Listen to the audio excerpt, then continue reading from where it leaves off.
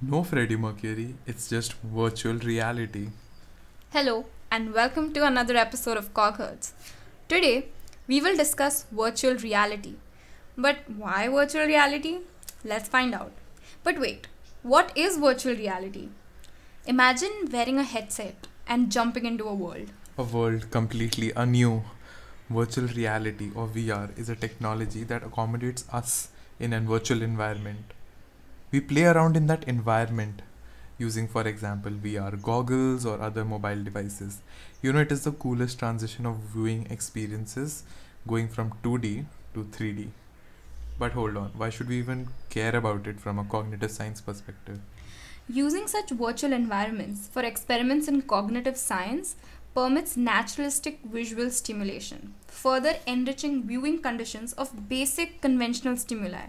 For example, if you want to study the perception of apparent motion, lab based studies would give you a 2D stimuli, but a naturalistic scenario would study objects in an open space. As you move along the road, for which VR would be super cool. For further readings, see what a random dot kinematograph is and how you can enhance it in a VR environment. So, taking advantage of such a paradigm allows researchers to make complex and realistic experimental scenarios and assess the behavioral and physiological response during testing. Let's check out how and where VR has been used in research. You're playing in the park, hanging out with your family and friends, visiting new places. Such scenarios fill us with happiness, joy, and excitement, right? These positive emotions benefit our well being, longevity, quality of life, and cognitive functioning. However, not everyone has regular as well as easy access to such experiences to garner positive emotions from. One creative solution to enable this access is through the medium of virtual reality. How? It enables users to safely experience various real life or even imaginary situations while allowing tight control over the stimuli. VR is therefore a suitable candidate for promoting a positive experience with its immersive and interactive power, allowing the user to feel as if they are physically there as well as the feeling of being there with others. So there is spatial and social presence. Most VR studies have natural settings like vegetation or water to align with the benefits of natural environments on emotions. Many studies have found out that VR, consisting of virtual nature, has increased positive emotions and significantly reduced negative ones, with a positive influence on physiological arousal. Those who participated in this study also found the VR experiences very relaxing, helping them to, further relieve their stress. It has been shown that pairing VR, positive emotion, and exercise can be highly beneficial, such that a virtual park that induces joy combined with stationary cycling motivated users greatly. But what are the potential cognitive mechanisms behind this positive VR experience? Let's find out. It has been argued that highly immersive VR is arousing, able to capture and hold users' attention, trick their senses, and distract from adverse effects and sensations. VR and our brain may share some similarities, the embodied simulations. For the brain, this involves coding sensory information to enable a mental model of the space around our bodies, which helps predict future actions. VR too share these characteristics of integration of sensory inputs and predicting future actions to have good VR experience. So, we can call this an embodied technology that simulates the external world and body. However, it cannot simulate internal simulations as they are more complex. If we combine VR and the brain, external and internal, their characteristics can actually help us understand the why and hows of VR to be apt for inducing positive emotions. So hold on to this word embodied as we might encounter it in further sections. Another aspect that has been studied using VR is pain. Yes, that feeling. But how? A study conducted at a university medical center look found that VR can actually help reduce pain specifically decrease pre-perceptual and perceptual brain activity following a painful electrical stimulus. This opens up avenues to use VR as potential non pharmacological treatment for pain, particularly in elderly patients. But how did they find this? Participants had to go through three experimental conditions, with the order of the three conditions being randomized across them. So, in one, they actively interacted with the VR environment, in one, passively, that is, no interaction with the VR, and in the third, they were not shown any VR but just a black screen. These groupings were done to see the VR effect and compare them with sophistication. All the participants received noxious electrical stimuli at random intervals in all the groupings, so that their brain activity was also measured by EEG, and they had to report their pain scores after each condition.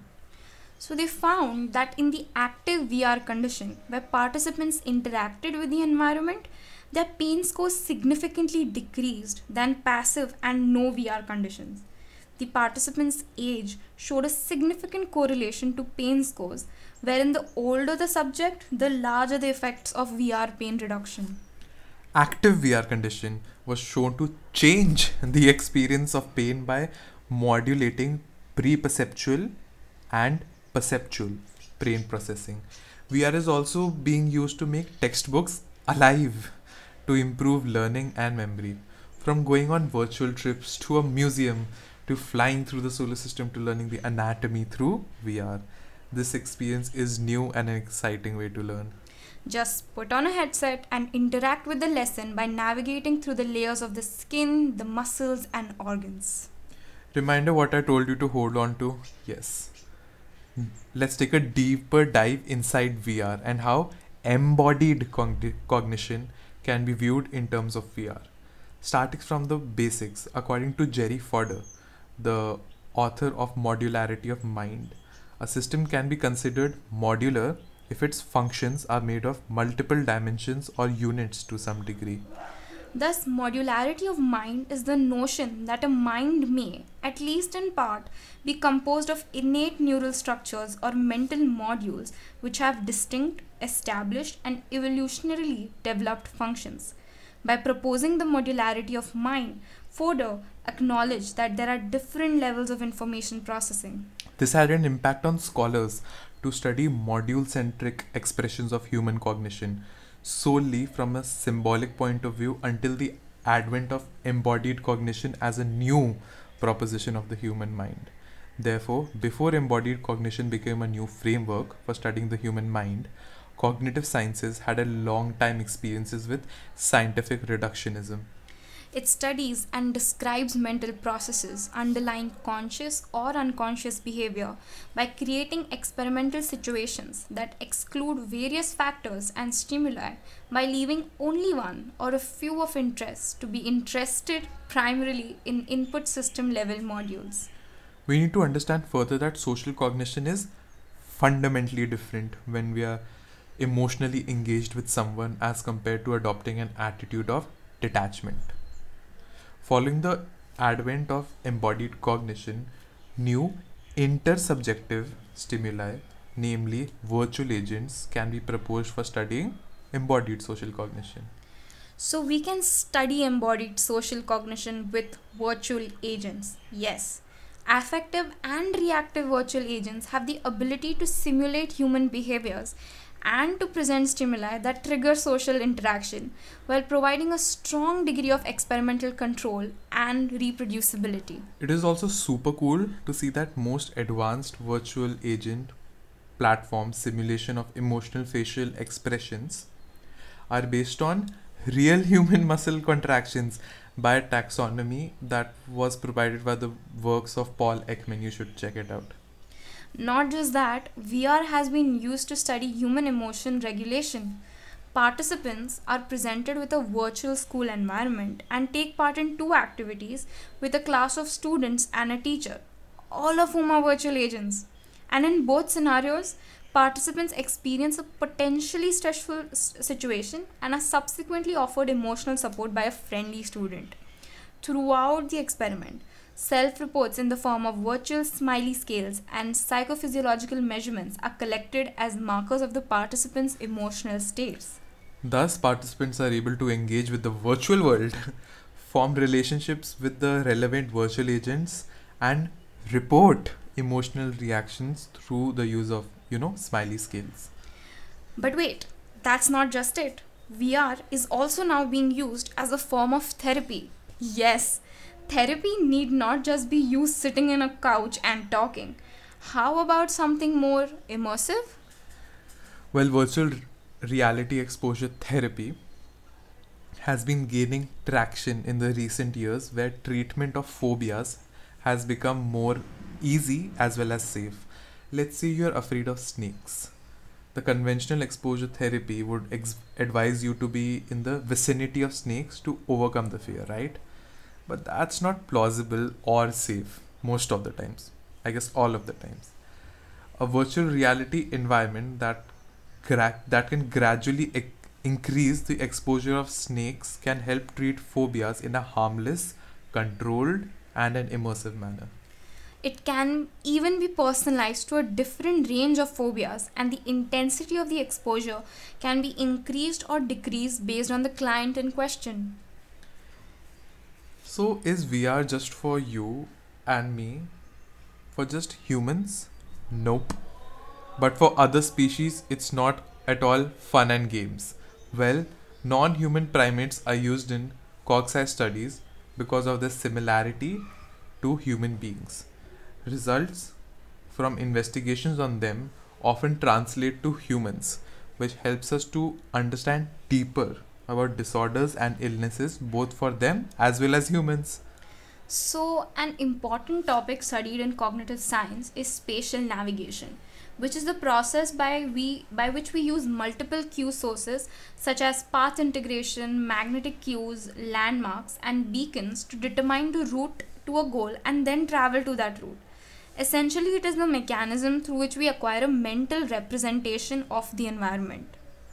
Studying it via research on non human primates becomes difficult because imagine trying to get neurophysiological recordings from an ape that is in motion in such tasks. Even in stationary decision making tasks, there are instances where they have bitten the experimenter. Trust us, we have heard stories from our PI.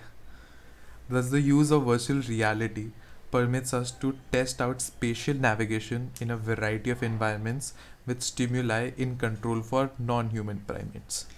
In a study, six primates at Leipzig Zoo, Germany, learned to navigate towards a distant virtual tree with different types of fruits underneath it, even working out how to find the landmark from different starting locations.